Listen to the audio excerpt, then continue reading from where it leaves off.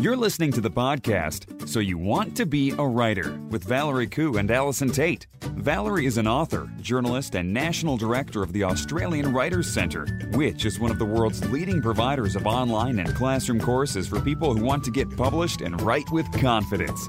Allison Tate is a freelance writer, blogger, and author of the best-selling series The Mapmaker Chronicles. She has more than 20 years professional writing experience. Each week they explore the world of writing, publishing and blogging to bring you news and opportunities, advice on how to succeed in the world of writing, interviews with top writers and much more. With students enrolling from all over the world, you can find out more about the Australian Writers Centre at writerscentre.com.au. Hello everyone and welcome to episode 240 of So You Want to Be a Writer. My name's Valerie Khoo and I'm here with the very clever Allison Tate. How are you, Al? Hi Val, it's Allison. It's not Allison, is it? Who are you? I've got a sore throat. Hey Val, it's Dean Curry here. Allison's on the one holiday we give her every 4 years. So I'm stepping up to the plate. Well, thank you for stepping up to the plate. That's all right. Allison is over in Canada having a well-earned break, and Dean has kindly agreed to be co-host and fill in her shoes while she's away. So thank you very much for taking the time to do that, Dean. Now, you've been on the podcast before, filling in for Allison, but in case there are some newbies, I think we should introduce you. Why don't you take it away and give us a little bit of, some dot points on who you are? Yeah, sure. Yes, this isn't my first rodeo. I've been on the podcast once before. I'm the content manager at the Australian Writers Centre, so I've been doing that for a number of years. And also, I'm a freelance copywriter. So that's sort of the rest of my week's taken care of, and we can talk about that a little bit later on as well. Yes, so Dean does a whole lot of writing. Yes, that's right. Father of three, Libran, likes long walks on the beaches. Actually, I don't live too far away from Allison. Actually, we're kind of in the same part of the world. Yeah, that's so right. I'm here exactly. And I've got one fingerless glove with me in sort of honour of her today. So, and I'm feeling fair to middling. Oh, wonderful! So all right, just just get that baseline established. Awesome. Well, more on Dean later, but we want to start off with a shout out to James Lindsay 76 from Australia. Now, hi, James. Hi, James. James kindly left us a review on iTunes, and James said, "Over the summer, I had a bad case of writer's block. So bad I found it hard to write a tweet without getting the sweats.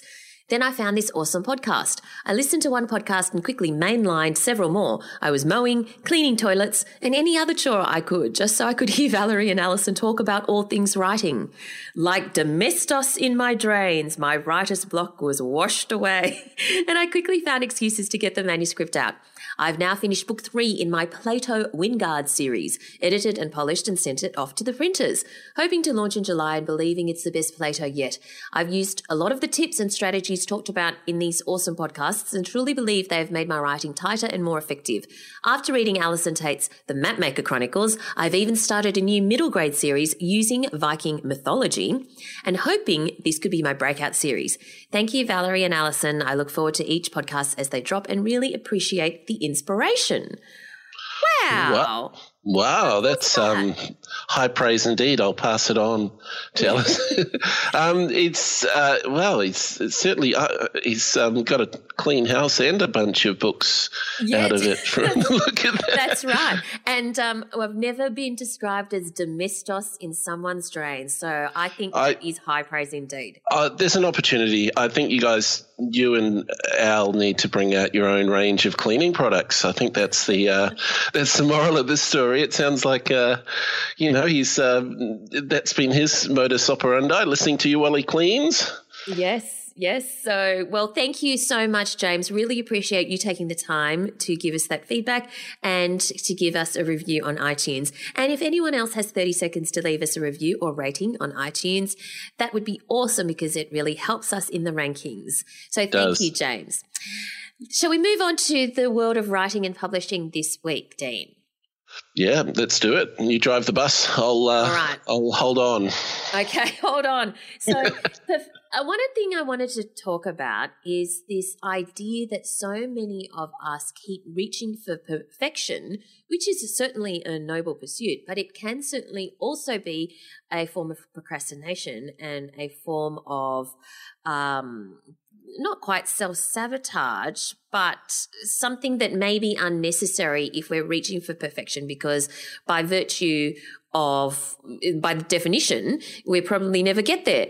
And I was reminded of this when I was working on a creative project recently, and I had given a brief to the creative, and we agreed that she was going to deliver it on, Wednesday, say. Mm-hmm. And I waited all Wednesday. It hadn't arrived yet, but true to her word, at 11:59 p.m., I got the email, and she delivered on the Wednesday. Classic. And yeah, that was a classic. But then, and I thought, oh my goodness, that's just ridiculous. But then about 2 weeks later, I had to deliver. It was a collaborative project. I had to deliver on this project, and I agreed to deliver on the Monday. And at sort of during the day on the Monday, I thought to myself, oh, I'm not going to, be one of these people that delivers at 11:59 p.m. But what did I do? At 11:56 p.m. is when I delivered on my project. Look, you've got 3 minutes of bragging rights there at least, I guess. That's right. I did beat her. But the thing is, I suspect she was in the same situation. I kept thinking, I'm going to make it a little bit better. And the reality is, between 5 p.m. and 11:59 p.m., the incremental, comma or semicolon that I added really wasn't making it proportionately better. So is this something that you also experience, Dean? Do you reach for perfection to the point where you're tinkering around the edges when really it's not making much difference? I think I'm president of this whole land you're talking about. I live there. I breathe it. I am so the 11:59. It's just not funny. I am like, if it's still Thursday, then that's fine. I've got in on the deadline. I've always often I'll start it at the 11th hour. It's not about tinkering. It's simply about, it's something I do a lot of. But I've got to say, having a deadline is the best thing. Otherwise, who knows? You just tinker forever. Deadlines at least give you this kind of target that that's what you're judging yourself against, that you've got to at least get it to that point. All through university essays, I was racing down on my bike to get it just at 4:59 into the tutor's desk, and it was a frantic day. But it's just how I work, and I think it's how a lot of creatives work, whether it's tweaking it or simply procrastinating and not even getting started until later on. I don't know if there's a solution for it apart from. So you think you need that pressure? Do you think you need that pressure in order to produce? Yeah, I think I do. There's a classic blog that a lot of you guys may know. The actual blog is called Wait But Why. And there's an amazing post all about procrastination and the panic monster that sets in after you've let the distraction monkey take the wheel for most of the day. Suddenly this panic monster sets in as the deadline approaches, and you kick into gear in this adrenaline rush. And I think having worked in things like advertising, where you've kind of got the sort of last minute pitch overnight sort of syndrome, where often you don't have, and maybe for yourself in journalism sort of background where you've got quite quick turnarounds. It's just something that I've always done. Yeah, absolutely. It's something that some people perform really well under pressure, but other people find it all too stressful and give up. Yeah, it is different. I mean, an interesting thing with our Furious Fiction that we run, the competition each month. I mean, that was and in case there are any new listeners, just tell us about Furious Fiction briefly. Yeah, sure. I mean, that was my brainchild, if you like. I'll tell you. It was. It's a once a month competition, creative writing, and you have 1 weekend to come up with a 500-word story. You have till midnight on the Sunday. So there's a definite deadline. On the Friday night, you get given set story criteria, and so it's very hard to sort of think up the story in advance. You really have to sort of kick off, and you've got just that weekend to work on it. And we've had some interesting feedback about that, because a lot of people simply say, oh, it just got me writing. It got me actually that deadline, that sort of adrenaline rush just forced me to actually stop procrastinating and actually, give it a go. But back on the perfection, it does mean that you have to know that you've got to stop at some point, and that you just, you need to know when it's good enough. Yeah, definitely. And of course, Furious Fiction kicks off on the first Friday of every month at 5 p.m. and goes for 55 hours. And you have until midnight on the Sunday night to write your story. And if you want to join the Furious Fiction fan club, it's free to join. Just go to furiousfiction.com.au and you'll be notified when the next one kicks off, because every month someone wins $500. Yeah, it's all the Fs. Yeah, that's right. All the Fs. 50 for first Friday, 55 hours, 500 words, $500. And it's fun, super fun. And and that's the other thing. I mean, yes, one person will win $500, but I mean, without seeming too glib, I mean, there's so many winners because people just love the fact that it gets them writing to a challenge. So yeah, that's been really fun. Yeah. So many awesome stories. It's great reading them all. Now, I want to turn to – now, last time we were on the podcast, I had a really quick chat to you about how you got into copywriting. And one of the most astounding things to me anyway that you spoke about was you had moved to this new town. You didn't really have any contacts. You needed to start your freelance copywriting business. And you went through the phone book or the internet or whatever and compiled a list of 500 agencies and, advertising agencies and PR companies and targets basically that you might be able to approach to see if they had any copywriting work. And the thing that was jaw-dropping to me was that in 1 week you cold called 500 organizations. Can I just clarify? Is that correct? Yeah, that's correct. I was, over 10 years ago now, but yeah, 500. I remember the thick stack of pages where I'd sort of, this wasn't a directory. I'd created the document that I was printing out just by, by looking up. I'd worked in advertising, so I knew that some of the larger advertising agencies, they all have their in-house copywriters, but there's such a the sort of middle tier of smaller design agencies who do a lot of design work, but their clients also often need copywriting work. So I knew that there was a lot of opportunity for a freelance copywriter who didn't have to go in and actually sit on site. I was in a small town where I live, so it was targeting Sydney mainly in this case, and amazing how many there actually are.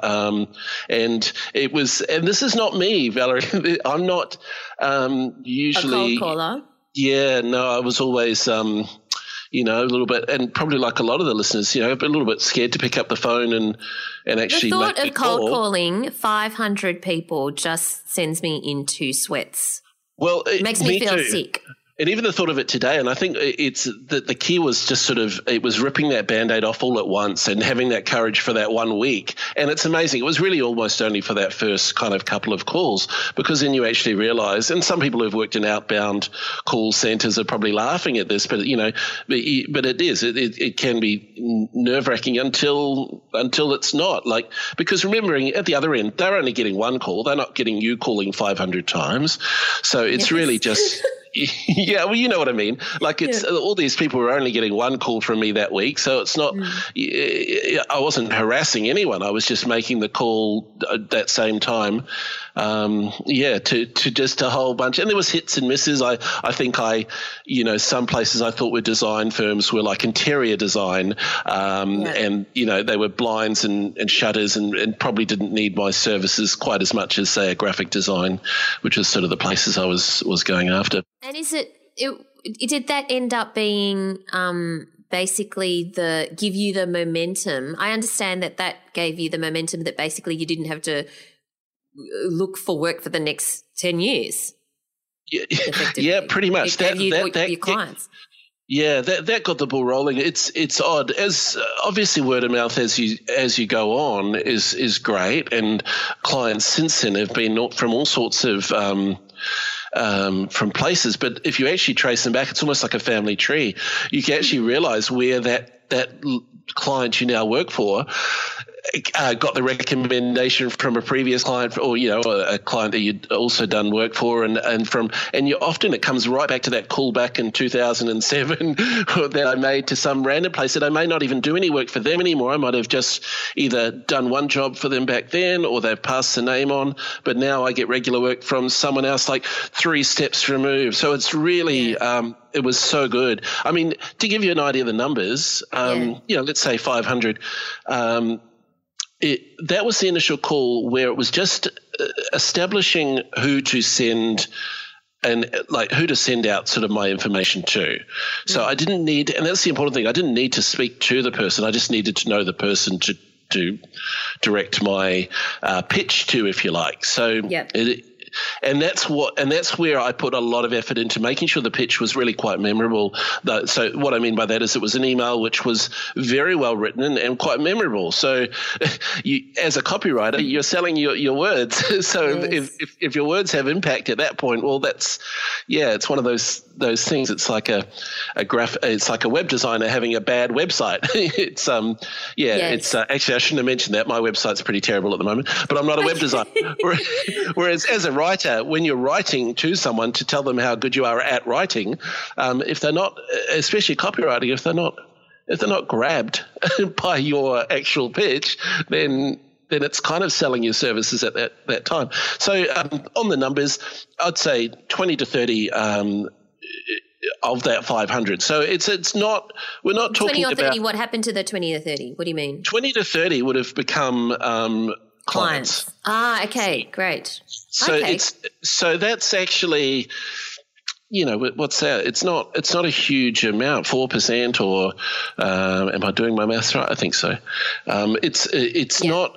It's not a huge amount, but in marketing terms, it's a bit of a victory. So it is a numbers game. Because everyone's got different, people do it themselves. They've got in-house, they've got other things. But they became clients, and, whether it was just, put the name on file and I heard from them like 2 years later, there was still a lot of inertia to get past at the beginning when I'm establishing a new business. But, it was really, as I say, it's led to clients that I now have. Whereas I actually fantastic. Where they came from. Yeah, and of course, that was good. You still have those clients because you work part-time as content manager at the Australian Writers Centre, and the other part of the time you're a freelance copywriter. And one of the things that you do a lot of is real estate copywriting. So how did you get into that, and why were you interested in real estate copywriting? Well, that's a good question. It was really through a client that was doing a lot of show homes that I got into writing a lot of property copywriting. And from there, a bunch of other clients that were doing the true sort of real estate listings, for everything from 1-bedroom apartments right up to luxury homes. So these are real estate listings that were like on domain.com.au or realestate.com.au or on the websites of the actual real estate agents. Is that right? Yeah, those ones were. So they're exactly as you would read in a property magazine or online. Even on those big billboards, sometimes they'll have a blurb on the front outside the house. Yeah. And what do you enjoy about writing real estate listings? I think it's really it's almost like the challenge is part of the fun, because you are dealing with something which there are a lot of cliches and there's a lot of ways that have already been used to say it. So it's coming up with a different way to say it and to sell it. Yeah, and so you would have done hundreds and hundreds, probably maybe even thousands of real estate listings in your time as a real estate copywriter. So when you do that many, how do you make sure that you keep it interesting for yourself, but also make sure that you're not repeating yourself and using the same old cliches all the time? Yeah, that can be hard. I mean, that is the challenge. It's really just about having a really good thesaurus.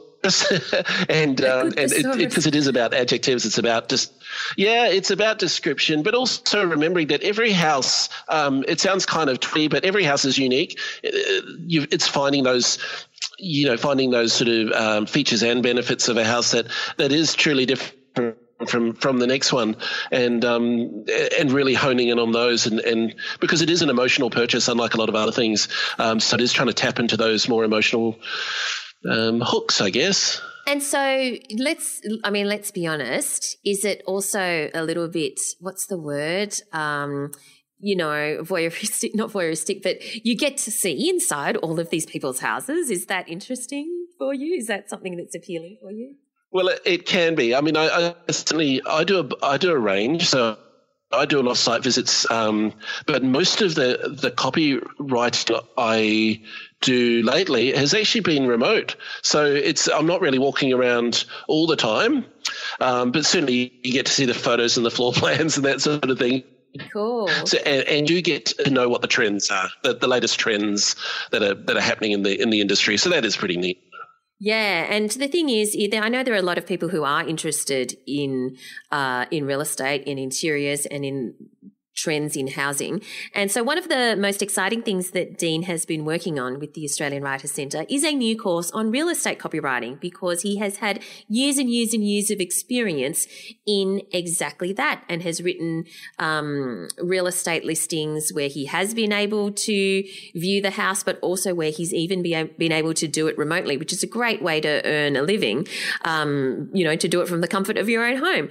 So that's launching really soon. I'm pretty excited about it. Dean, are you? Yeah, I'm really excited. I think it's one of these sort of niche copywriting areas which is just around us all the time, and there's so much work available potentially if you know where to go and find it, and if you can actually break into it. And that course will cover, just certainly how to get into the industry as a writer and some tips, but also once you're in there, just how to really add value as a copywriter, because a lot of agents write their own copy, but as a writer you can also offer an alternative and let them concentrate on selling. On selling, yeah. So that course is launching soon, and I know that there are a lot of people who are interested in it. So we might get Dean back next week to give us his 5 tips on real estate copywriting. But if you're interested in finding out more about the course and want to be notified when it launches, which is very soon, then just go to writerscentre.com.au/real.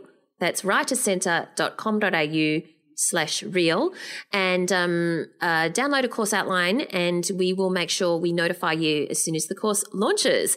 So very exciting development that Dean is involved with. Let's move on to our competition this week. Now, we have an awesome competition where you can win a 3-book pack featuring some of our fabulous Australian Writers Centre presenters. The first book is The Paris Seamstress by Natasha Lester, and it's a story that crosses 2 timelines to tell the story of Parisian seamstress Estella Bisset, who is forced to flee France as the Germans advance in war-torn 1940. Years later, her granddaughter, Australian curator Fabienne Bisset, journeys to the 2015 exhibition of her beloved grandmother's work, uncovering a story of tragedy, heartbreak, and secrets from the past. The next book is Beauty and Thorns by Kate Forsyth, which has been described as the reimagining of Sleeping Beauty, taking place in pre-Raphaelite times. And there are many twisting threads of obsession, heartbreak, and awakenings in this dramatic tale. Also, there is Reading the Landscape, which is a book that features Patty Miller because it's a celebration of Australian writing featuring 25 of the greatest Australian writing names from past and present. So you could win this 3-book pack. The competition closes on the 16th of July. So just go to writercentre.com.au/win. And that's writercentre.com.au/win. Now, Valerie. Are you ready for the word of the week? Yes, I'm a bit of a kindred spirit. Yes, I am. I know Alison gives you a hard time about the word of the week, but I'm a bit of a word nerd as well. So let's do it. Let's do word of the week. All right. So the word of the week is a suggestion from Kaylee in Queensland, and I love this word. It is defenestrate. So that's D-E-F for Fred, E-N-E-S for Sam, T-R-A-T-E, defenestrate. Do you know what it means? You're about to tell me, I'm sure. I am. Has it got to do with Windows? Does it have to do with Windows? It sounds like it would, wouldn't it? But no. What's that word for a window? That's right. Oh, sure, there's something like that. Annoy me. But anyway, according to the Macquarie Dictionary, it means to dismiss someone with great speed from political office. So you might say, he needs to be defenestrated before the next council election. Sounds a little bit rude, but yeah, right. I was actually thinking, is it one of those words which you can only type with your left hand? But no, the N. Okay, no. It seemed like it was almost there. It almost all the left-hand sides of the wording. What word can you only type with your left hand? I think there's a word a bit like that, which maybe I'm sure there's a word similar to that, which you can just type with your left hand. That's so funny. Defenestrate. Okay.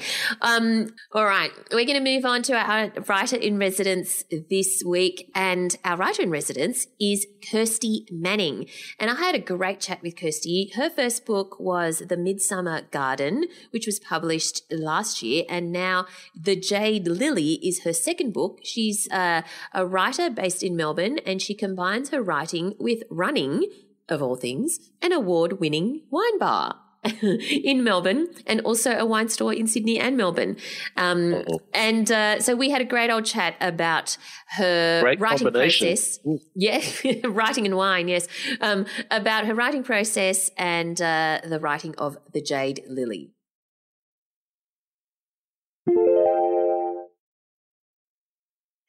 Kirsty, thank you so much for joining us today. My pleasure. Now, this beautiful book, your beautiful book, The Jade Lily, for some readers who haven't read the book yet or discovered the book yet, tell us what it's about.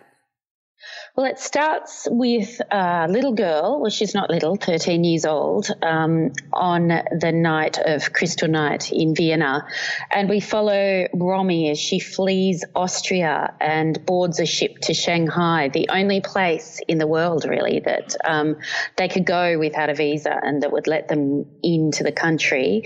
So they go to Shanghai, and here she befriends her next-door neighbour, Li, a Chinese girl, and she learns the world of Shanghai through her next-door neighbour's eyes. And then there is a contemporary storyline of Alexandra, who is coming home to Melbourne because her grandfather is dying, and through her grandmother she learns the story of her Jewish refugee grandparents and their time in Shanghai during the Second World War and their life in what is now known as the Shanghai Ghetto.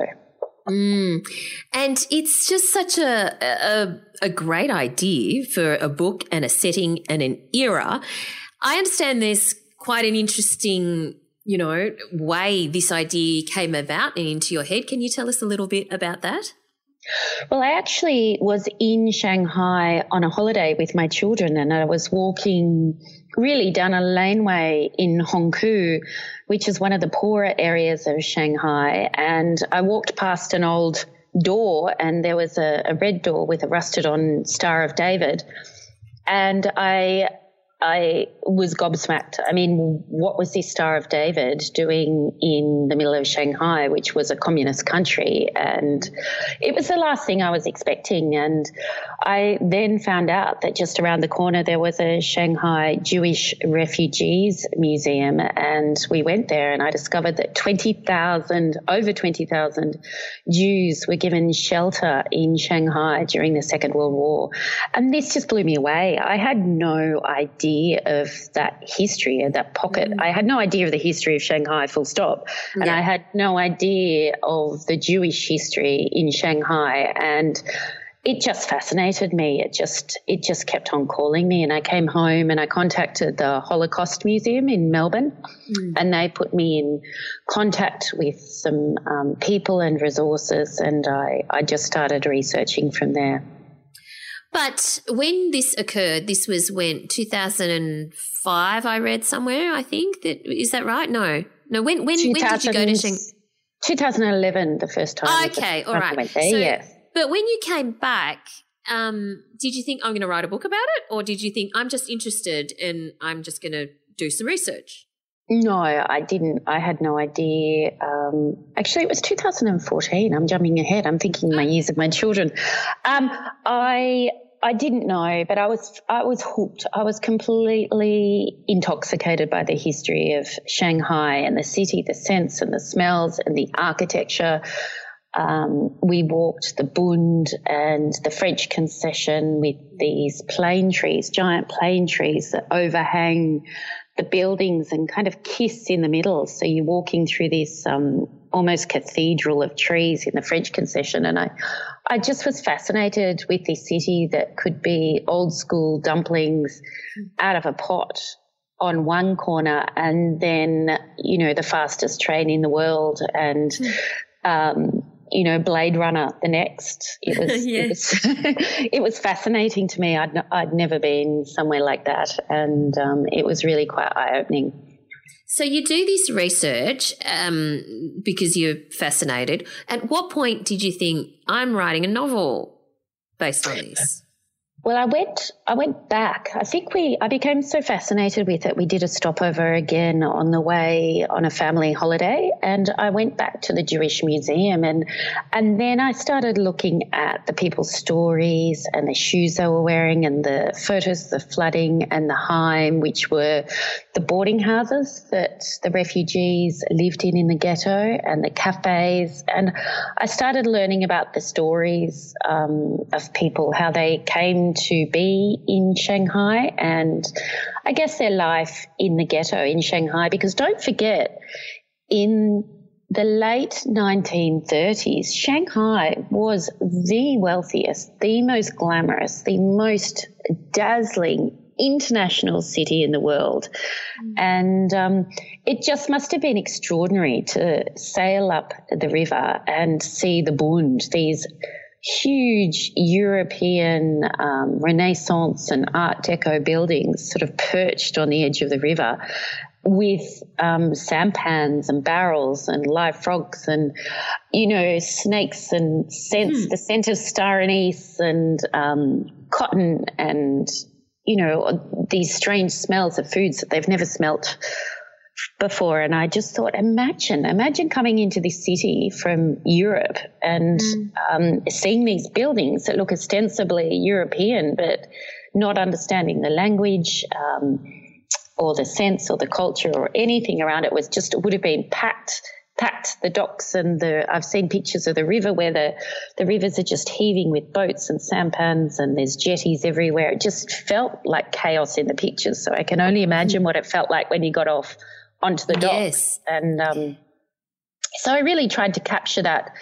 I started thinking about how I could capture that in a story. And then there was one particular photo of two little girls. It was a European refugee and two Chinese girls laughing, and they were wearing little Peter Pan collars, and it looked like they were sharing a joke. They both had their hair pulled back with ribbons, and they looked like really tight friends. And I thought, that's it. That's my story. This is a story about, this is my way into Shanghai. It's going to be through the friendship of two girls.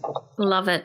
And so you went back the second time, you go to the museum, you find out all this other stuff, you see this picture of little girls and you think, okay, that's my story. What then did you have to do more research about the era and the customs and the just everything, really? Well, I took a walking tour of Shanghai. There's a great historical society called the Art Deco Shanghai. You might not know, but Shanghai has I think one of the greatest collection of Art Deco buildings in the world. So I did a walking tour of those buildings, and I also did a Jewish tour with a journalist called Davir Gal Amir, and he walked me through the building, starting at the Cathay Hotel that features in my book, and took me right through the ghetto into the buildings that people lived in, and then again onto the museum. And he showed me where they cooked and where they lived and how they went to school. And then I started reading a lot of memoirs from people. There's a lot of articles online, and I bought a lot of memoirs too. But the thing with memoir is everyone remembers things slightly differently. But what was universal in all the memoirs was the deep reverence that the refugees had for the Chinese people, and how they really took them in and looked after them, and their generosity. It was a real sense of to be stateless. These were stateless refugees, and it would be the most horrific, awful feeling. We see it, it's still happening today, and there's nothing any of us wouldn't do really to save our families and to get them into a safe harbour. And it really struck me that's what all of these people were doing, and their resilience and their courage to survive those years of the Japanese occupation where food was essentially cut off. And so everyone had to make do. Chinese families were sharing with Jewish refugee families in the ghetto. There could be as many as 10 or 12 or 14 people to a room. It was really it was tough, bitterly cold in winter, and in summer humid and hot, with dysentery and typhoid rife, with not enough medicine to treat people, and yet still the photos that I saw at the museum were people sharing Chinese New Year meals together and going to school together and playing hoop games in the street. It really was quite an extraordinary time. So you do have a couple of timelines going, and obviously they're interrelated. How did you, when you were writing it, how did you arrange your writing? Did you write the timelines separately and then mix them up, or did you write them in a linear fashion? How did you plot the story as you went along with these two timelines? Well, before I started this book, I knew that it was based during a war, the Second World War, and there were certain dates I had to hit. And it just so happened, Valerie, that I had done the Scrivener course that you offer through the Australian Writers Centre, because I thought it would be good to get a new tool, the kinds of books I write, dual time frame. And this one especially, with very clear dates. I mean, in the Second World War, there are certain dates that you have to hit. And so Scrivener really helped me map out those dates, the line of the story. So I had certain ideas of scenes that would happen, and without giving away elements in the story. The war begins and ends on certain dates, and there are certain things that happened in Shanghai that were big international events that happened on certain dates. And so I put those in as key events, and then I had certain scenes that I wanted. I wanted Romi's first impression of Shanghai. She sails in on the boat. I wanted her in the Cathay Hotel. There were certain Shanghai is almost a character in the book as well, and there were certain places that I wanted to show off in Shanghai on particular dates. That was really crucial. So I did that, and then I had the contemporary time frame, and I could color code that, so it was very clear, and that allowed me to lace the contemporary story through, because that was obviously Alexander is dealing with different issues, but really when you're writing historical fiction, you are lacing a mystery through the book, and you have to lace it through both eras. And I found Scrivener very useful for laying out the line of my plot. But when you actually wrote it, did you write the timeline separately, or did you actually jump between the two? I did bits and pieces. I would work on, the benefit of working in dual time frame is you can work on the historical aspect until you're sick of it, or until you're at a part where you don't know, and then you can switch across to the contemporary. Before I even start writing a book, I have a very clear idea of what the opening is, and I have a very clear idea of what the ending is. And then, as I said, I had some key dates. And so in the middle, I kind of patchwork it together until I get the sense of what the characters are and what the line of the story is. But I always know where I'm heading. I mean, that can change, and it did change slightly, but there were certain aspects. For the historical, the first 100 pages, I just wrote that in one go, and then I broke it up. And then with the contemporary, that was scene by scene laced throughout. So that's how I work.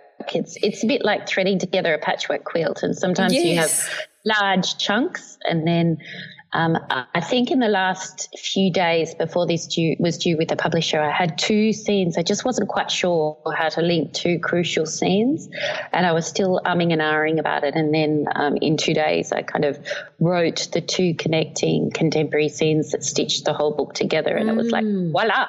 Yes, fantastic. So I'm just not sure how that happened completely, but that was a touch of magic. You do the work and the rest comes home. That's right. The magic of creativity. So you said you have a very clear idea of how it's going to start and a very clear idea of how it's going to end, which is great. And the way it starts is very powerful. Did the way it ended up in the book reflect the way it started in your head when you were conceiving it? Yes, it did actually.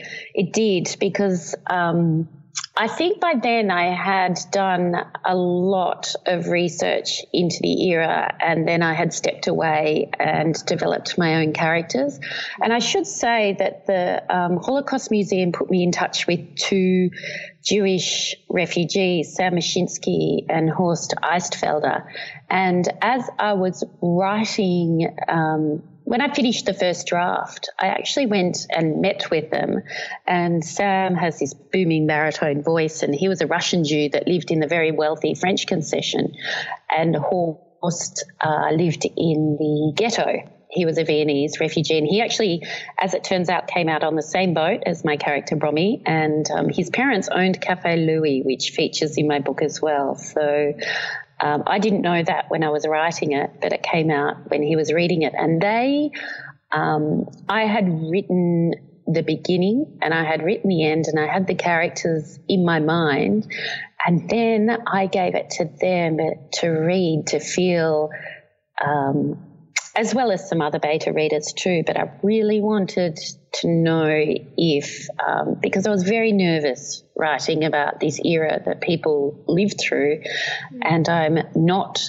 Jewish and I'm not Chinese, and yet I felt very, very compelled to tell this story. So I wanted to treat it with the utmost respect and to feel like I was hitting the true notes without touching on anyone's personal story. Sure. And this is your second book. It is. I mean, your second novel. The first one did very, very well, The Midsummer Garden. Did you feel, what is known as the pressure of the sophomore act? I don't think so, because I remember when my publishers asked me, So my first book went to auction and all the publishers asked me if I had a second book. And I had this Shanghai story buzzing in my mind. And I remember I sat down Good Friday actually and typed up the proposal for it and handed it in, that my agent handed out with the auction, and it got bought. And I really didn't read that proposal again. And until the day before, funnily enough, I handed it in to the publisher. I thought, oh, I better check I'm on the right track here. and you know, it was pretty close to the wire. Right. So it had, I think, the resonance of this story, and I don't know how that happened, but I did feel, I don't think I felt pressure, because this is a very different book to the Midsummer Garden. It's got much bigger themes. I felt pressure to capture the era well enough that people who lived it would appreciate it. I thought that was my pressure. Although my husband did say that it was like I was giving birth, because every time I would walk past the office, I would say, I'm not doing this again. If my next book remind me I'm not doing a war with tight dates like this.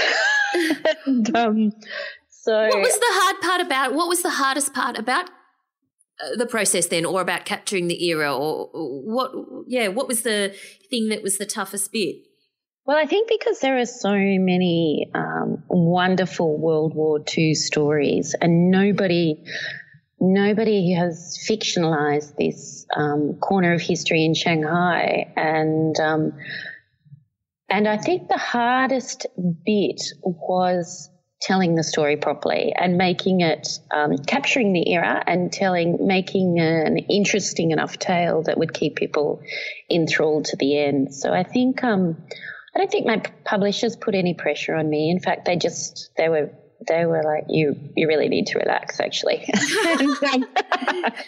But I sent it in to the publisher. I sent it in to my agent, and my publisher, she's a beautiful woman, Annette Barlow. She was very busy, and I didn't hear from her for a couple of weeks, and I was holding my breath for 2 weeks. Oh, yeah, it's stressful, isn't it?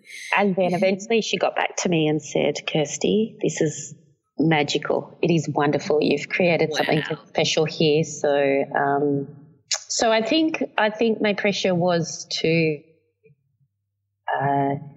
do it so that if people like me had not come to the story before, you could pick this up and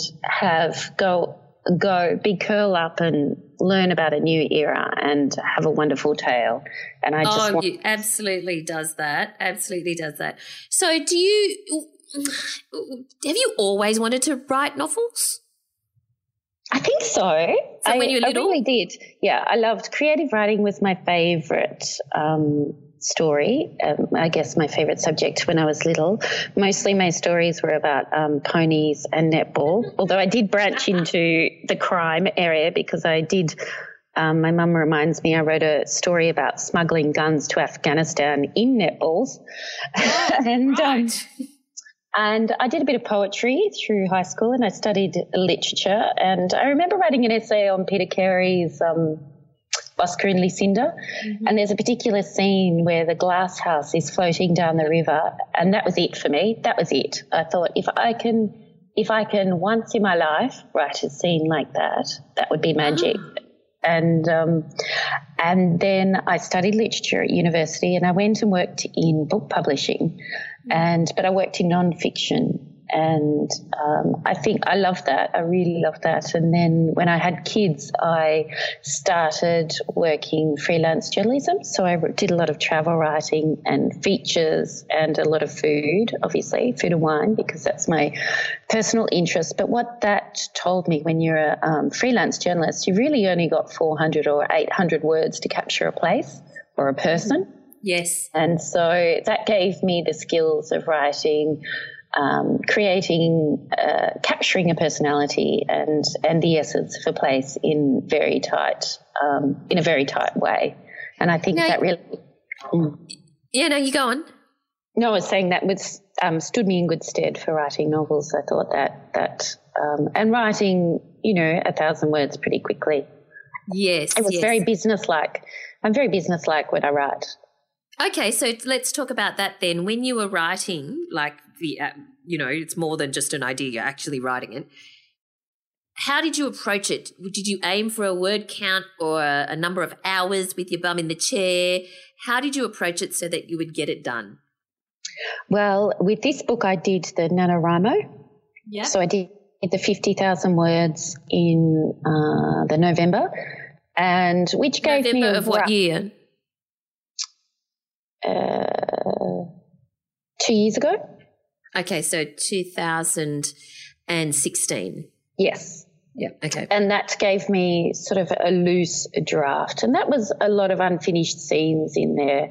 But generally, I think the benefit of having been a jobbing journo is that I don't waft around and wait for the inspiration to come. I sit down, I write 1,000 words. If it is not great, I know that I can edit it. I know I can fix it, but you can't edit something you don't have. So It's all about getting those words down. And a book like this, the scale of it is so vast that you really have to do the work. But I do the research. I've learned from my first book, I guess the difference between writing a first book and the second book is that I know not to go down rabbit holes of research. And having mapped out the story, the loose plot, I mean, I leave it really open. You can't be too dictated by it, but having a very loose thread gave me a very clear idea of what I needed to know, dates I needed to know, places I needed to write about, and circumstances around each of those scenes. So that was very useful, I found. And also, when you've got a publishing contract to get a book out in a year, you really can't afford to faff around. You really need to know what you're going to research. And as much as I'd love to spend hours on end looking up the different types of dumplings in Shanghai, and trying them all, and you just have to be very clear about what you need to know. Yes. So you touched on earlier that you have a passion for food and wine. You kind of have a day job, right? Can you tell us a bit about that? Well, my husband and I have the Prince Wine Store in Melbourne and Sydney, and also a restaurant, Bellotta. We're partners in a kind of a European wine bar down here in Melbourne. But I should say I don't work on the floor at either of those places. Right. And so do you have to spend a lot of time on that business and is it quite a juggle then or really do you spend most of your time writing and being an author? I spend most of my time writing now.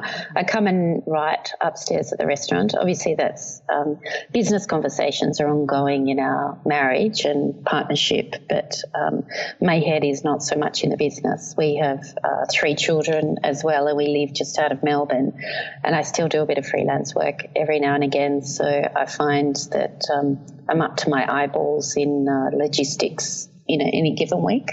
So that's why when I sit down to write, I really have to write. I have to punch it out. There's no coming back to it the next day because the next day can easily loop into the next day. And yes.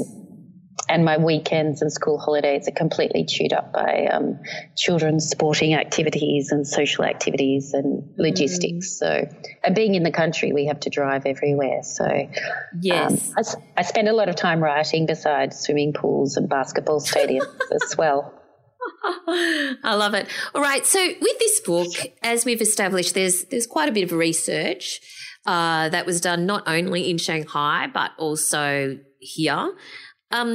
How did you manage that research, as in on a practical level? Can you describe to us, where did you keep it? Did you keep it electronically? Did you keep it in folders with lots of bits of paper? How did you record the things that you remembered from going on the tour and stuff like that? So can you tell us a bit about that? So I had copious notebooks and photographs from my various trips, and I did breakfast food tours and, as I said, the Art Deco tour, and then I did a private history tour through the French concession, and I kept notes on all of that. I had memoirs that I read, and I have a very sophisticated system of sticky noting pages.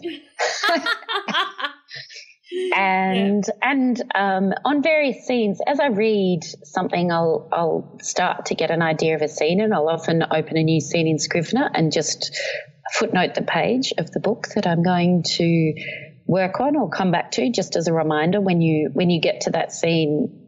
This memoir on page 32 has spent some time in that area, or they were there on that day where this incident happened. So refer back to that page. So I do that quite a bit, actually. That's so systematic. It doesn't feel like it at the time, but I guess it is.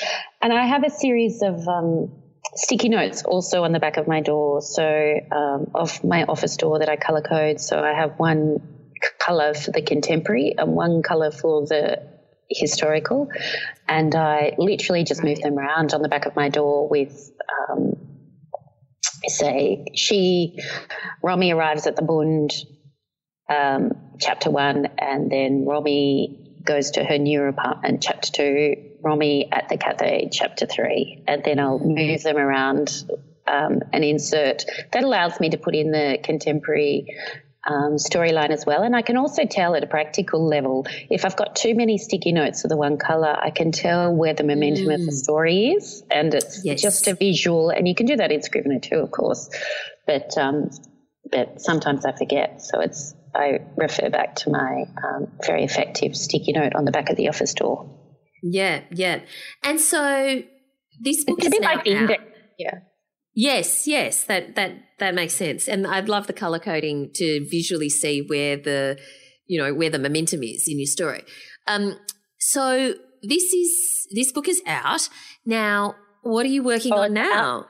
I am starting on a new book that threads through several eras in London and uses London at the kind of heart of the international jewellery trade. So it'll be another mystery, a family mystery, and family secrets, and it will thread. I think this one will go across 3 different eras. And how have you researched that? Well, I'm just diving in at the moment, but I'm planning on taking myself off to London and a couple of other places. But this particular story came about by a newspaper article that I saw, and it just triggered a question. It was just ripe for the picking. It's a mystery and unsolved. It's based on a real life unsolved mystery. And so I am going to, without giving too much away, I'm going to dive into whether it's still a mystery and whether I can solve it. Wow, cool. And who doesn't love a diamond?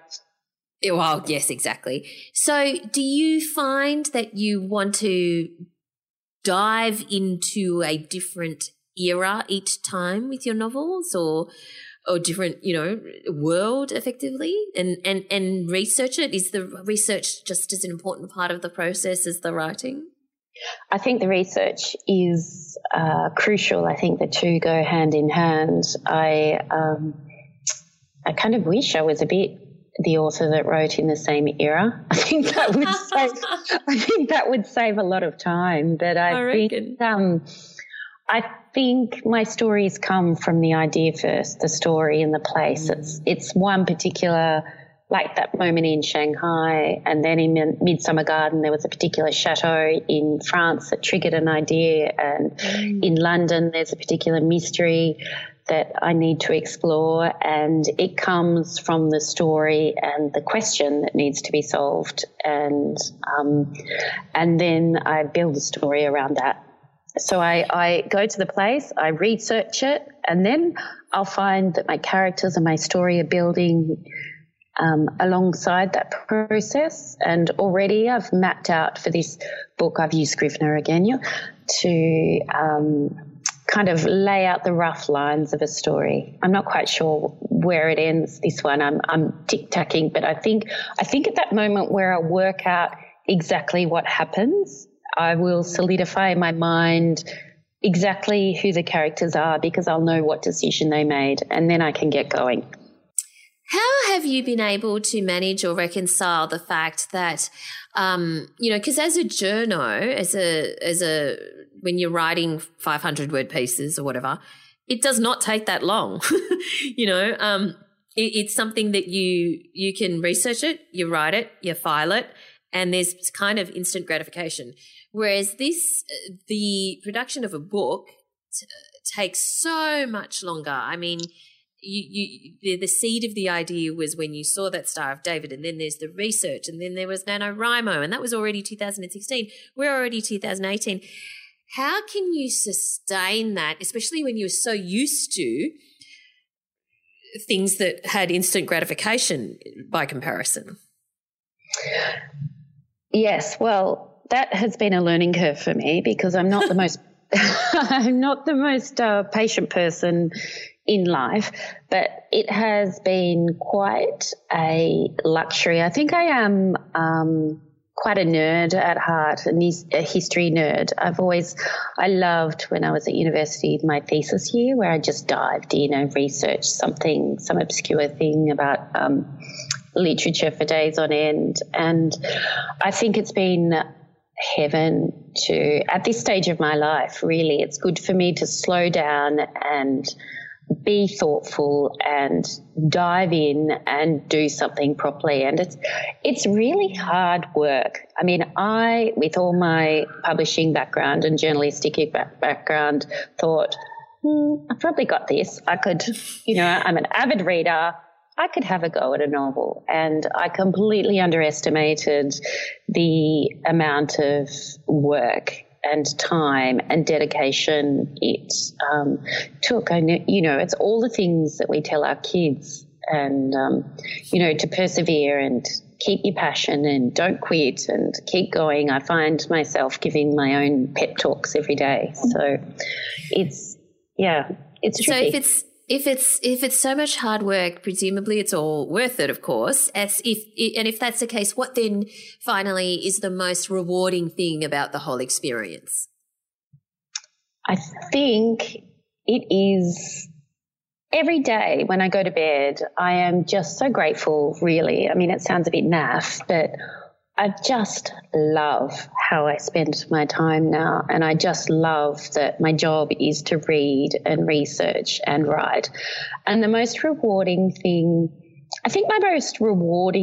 obviously it's very rewarding. I'm holding the book in my hand here, but and that is terribly rewarding. But when you get messages from people, especially the beta readers and people who lived in Shanghai at that time, saying that they found the book had really captured the era and that it was, while the book was especially heartbreaking, they found it heartwarming. And I had a letter from a woman, an advanced reader, who wrote to me, and she said that she felt like it explained her aunt's character to her, that her aunt had been a refugee and she was always so happy. She was always so stoic. And this woman had actually, if you could believe this, I said, you should write a book. She had caught a hot air balloon out of Germany.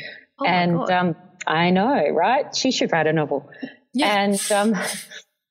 And she said, her aunt was just this incredibly grateful, kind, just very happy with what she had. Family was everything. The basics: family, friendship, kindness, courage. All those things were in her aunt, and she could see them reflected through the character, and she could understand how that came to be. And that was, I was almost in tears after reading that email. Because I think those are the lessons I learned from interviewing those people. And to think that I may have got some of that on the page is, that's the best moment, I think. What's your advice then for aspiring writers? Well, I actually asked my children what I should say for this because they're big listeners of this podcast, and they said, keep going, use all your fingers when you type, and work in a soundproof room. What? I think they meant keep away from the kids when you're working, because I lose my train of thought.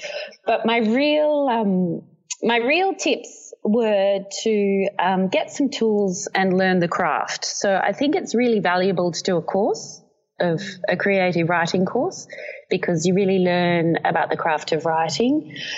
The second tip I would say is to read widely and read outside the genre that you write too. I read everything from memoir to crime to thrillers to romance, and I read all of them with intent or with purpose, kind of looking through each one saying, I see what you did there. Yeah. And I sticky note those books too all the time. I'll be in bed reading and I'll whip out a sticky note and write a note, and I'll say, great character foil, or an upending of a mystery, or that was a great red herring. I sticky note all my books as I read. And the third one is to join a community, join an online community. I got into this community, I guess, by the Alison Tate website that somebody put me onto, and then I've since met lots of writers online who have become my real life friends, which is lovely. And I've got a lot of inspiration from people who were doing it when I was, and still do, I should say, every day. Connecting with people who are doing the same thing I found, and getting tips from them has been enormously helpful. At the same time, it can be a bit overwhelming because you can see people ploughing ahead and writing 4 books and 20,000 words in a month. And I think you have to step away sometimes. At some point you have to you can procrastinate a lot too, looking at what everyone's doing and what everyone's writing. And you really have to step away, like use that to bore you, and step away and find your own voice and find a way for you to do it. So that's my final tip. Trust yourself. I love those tips. And also, I think that's interesting what you said about reading books as kind of like analytically and saying, I see what you did there. Because one of the things I found with this book is, and I find that if it's a great book, I personally don't think I see what you did there because I'm so engrossed in it. And I think that you've done that successfully. Because I know I've caught myself from time to time going, oh, I'm not analysing it. You know what I mean? Thank you. Yeah, well done. And it's a beautiful book, so congratulations, Kirsty. Everyone should go buy it and read it. Thanks so much for your time today. Thank you. It's wonderful to be here. This podcast is brought to you by the Australian Writers Centre, a world leader in writing courses. Our course, Short Story Essentials, will show you the techniques to create your own 2,500-word short story. Created by Kathy Tasker, a fiction editor with more than 25 years' experience, this course has a very clear goal to help you write your own short story that you can be proud of, one that you can enter in short story competitions and share with your friends and family. We give you the blueprint to structure your short story, teach you vital techniques so that your characters come to life, and give you the tools to bring your own ideas and creativity to the process. The course is split into 7 modules, and each is designed to guide you through each step of writing your full story. Then, once you've completed it, you can submit your story for personal feedback from your tutor. With our online self-paced courses, you can learn in your own time with 12 months access to all course materials. Find out more at writerscentre.com.au/stories. There you go, Kirsty Manning. Oh, good one. You guys are very lucky, Val. What do you mean?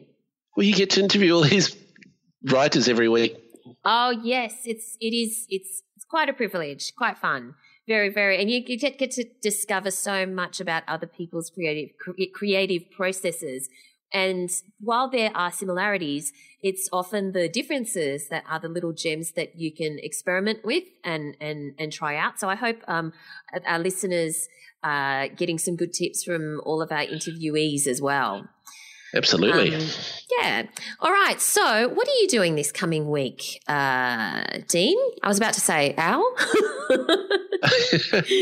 Well, I'm not in Canada, that's for sure. But in true Al fashion, it's school holidays. So I also have children, which I'll be wrangling, doing some property real estate copywriting probably. Working on Australian Writers Centre content. There's always a newsletter coming out every week. Just copywriting work really. What about you, Val? I need to clean my office, to be honest. I'm looking around right now and it's somewhat of a disaster and has been somewhat of a disaster for some time. So today's job is a hell of a lot of tidying and cleaning. It's not very exciting, but I kind of feel that I'm at that stage where I'm going to get through. I'm going to just be annoyed with myself and won't be able to do anything creatively, or that's really just procrastinating cleaning, I'm sure. So that's me. Well, decluttering. That's where you need your own brand of products. Yes, our own brand of cleaning products. Now, Dean's audio is going a bit strange, so I'm going to tell you where you find him online, and that is at deancoury.com.au. And, of course, you can find me at Valerie Khoo on Instagram and Twitter, and you can find the show notes at soyouwanttobeawriter.com.au. We're going to have Dean back next week, but since his audio's gone strange, we're going to have to say a virtual goodbye to him, and you'll get to chat to him again next week. Thanks for listening, everyone, and we look forward to chatting to you again next time. Thanks for listening to So You Want to Be a Writer. You'll find the show notes at writerscentre.com.au/podcast, or sign up for our awesome and often hilarious weekly newsletter at writerscentre.com.au/news, where you'll find writing resources, giveaways, competitions, and much more.